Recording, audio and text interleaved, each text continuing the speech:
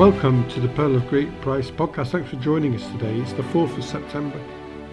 And on this day in Christian history, we go back to the year 1941 and we travel to Croatia, where today the Abbot of the Sisačevac monastery, Rafailo Momčilović, would die.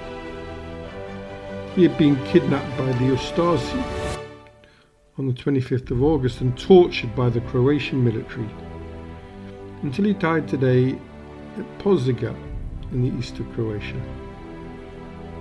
His burial site has yet to be found, and the Serbian Orthodox Church venerates him as a martyr and a saint. He was famous as a writer of icons, with the Iconographer of Ruščica church in Belgrade painted by him. And there is also an art colony in northern Siberia named after him. His death was part of the systematic persecution of Serbs during World War II by the fascist Ustase regime, which ran a puppet state for the Nazis between 1941 and 1945. Occurring alongside the Holocaust, there was a genocide of Roma and Serbs, with the Ustase combining Nazi racial policies with the ultimate goal of creating an ethnically pure Greater Croatia. This ethnic cleansing had been imagined a century before by some Croatian nationalists and intellectuals who had established theories about Serbs as an inferior race. The anti-Croat policies of the Serb-dominated Yugoslav government in the 1920s and 30s had fueled the rise of the Ustase, an ultranationalist organisation which was financially and ideologically supported by Benito Mussolini. And the mutual loathing between the Serbs and Croats in the Balkans was ancient, as some historians contended that they were related tribes of Persian origin who migrated as warriors to the Balkan Peninsula, where they were assimilated by southern Slavs already settled there by the 5th century. Following the Axis invasion of Yugoslavia in April 1941, a German puppet state known as the Independent State of Croatia was established, comprising most of modern-day Croatia and Bosnia and Herzegovina, as well as parts of modern-day Serbia and Slovenia. The regime systematically murdered approximately 200,000 to 500,000 Serbs, and over 300,000 were expelled. And after the war, as the Iron Curtain fell over Europe, some officials and concentrate camp commandants were tried and convicted of war crimes by the communist authorities, but others escaped, including the Ustase leader Ante Pavelić to Latin America, and he would later die peacefully at the age of 70 in Madrid. The genocide was not properly examined in the aftermath of the war, because the post-war Yugoslav government did not encourage investigations, out of concern that ethnic tensions would destabilise the new communist regime. The Ustase saw religion and nationality as being closely linked, with Roman Catholicism and Islam recognised as Croatian national religions. Eastern Orthodoxy was deemed inherently incompatible with the Croatian state project. And on the 3rd of May 1941, a law was passed on religious conversions, pressurising Serbs to convert to Catholicism and therefore adopt a Croat identity.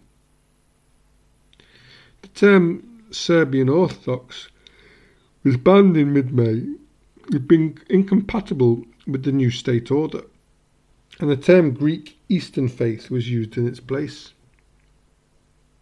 And by the end of September in 1941, about half of the Serbian Orthodox clergy, that is 335 priests, had been expelled. Ustase propaganda legitimized the persecution as being partially based on the historic Catholic Orthodox struggle for domination in Europe, and they destroyed or closed most of the Serbian Orthodox churches and monasteries. Pavelić, the leader of the Ustase, founded the Croatian Orthodox Church with the aim of pacifying the Serbs. And there is some evidence that the status of Sarajevo Serbs improved after they joined the Croatian Orthodox Church in significant numbers, though through both forcible and voluntary conversions between 1941 and 1945, 244,000 Serbs were converted to Catholicism. The Catholic Cardinal Aloysius Stepinac served as the Archbishop of Zagreb during World War II. However, he made clear statements against the Ustase regime. For instance, on the 14th of May 1941, Stepinac received word of an Ustase massacre of Serb villages at Glina. On the same day, he wrote to Pavelić saying, "I consider it my bishop's responsibility to raise my voice and to say that this is not permitted according to Catholic teaching, which is why I ask you to undertake the most urgent measures on the entire territory on the independent state of Croatia, so that not a single Serb is killed, unless it's shown that he committed a war crime warranting death. Otherwise, we will not be able to count on the blessings of heaven, without which we must perish."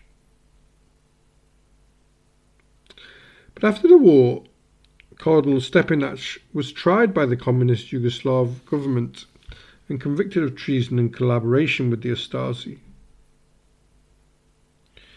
Depicted in the West as a typical communist show trial, his courage against the Ustase state had earned him great admiration amongst anti-Ustase Croats and his flock among many others. And the Germans had considered him pro-Western and a friend of the Jews, leading to hostility from German and Italian forces. And Stepinac would die in 1960, still under confinement, and in 1998 Pope John Paul II declared him a martyr and beatified him before 500,000 Croatians in Marija Bistrica near Zagreb. However, his record during World War II, his conviction, and his subsequent beatification remain disputed. Pope Francis recently invited Serbian prelates to participate in canonization investigations, but in 2017 a joint commission was only able to agree that in the case of Cardinal Stepinac, the interpretations that were predominantly given by Catholic Croats and Orthodox Serbs remain divergent. Stella Alexander, author of The Triple Myth, a sympathetic biography of Stepinac, writes about him that two things stand out. He feared communism above all, especially above fascism, and he found it hard to grasp that anything beyond the boundaries of Croatia, always excepting the Holy See, was quite real. He lived in the midst of apocalyptic events, bearing responsibilities which he had not sought, and in the end one left feeling that he was not quite great enough for his role. Given his limitations, he behaved very well, certainly much better than most of his own people, and he grew in spiritual stature during the course of his long ordeal. That's all from the Pearl of Great Price today. Thanks for listening. Join us tomorrow if you can, as we look at the Czech Archbishop Joseph Beran, who survived both the Nazis and communists. To make our archive easier to access, we have started to group our podcast into themes. So if you visit www.pogp.net, this week the first group, called Theologians, is going up. From Karl Barth to Henri de Lubac.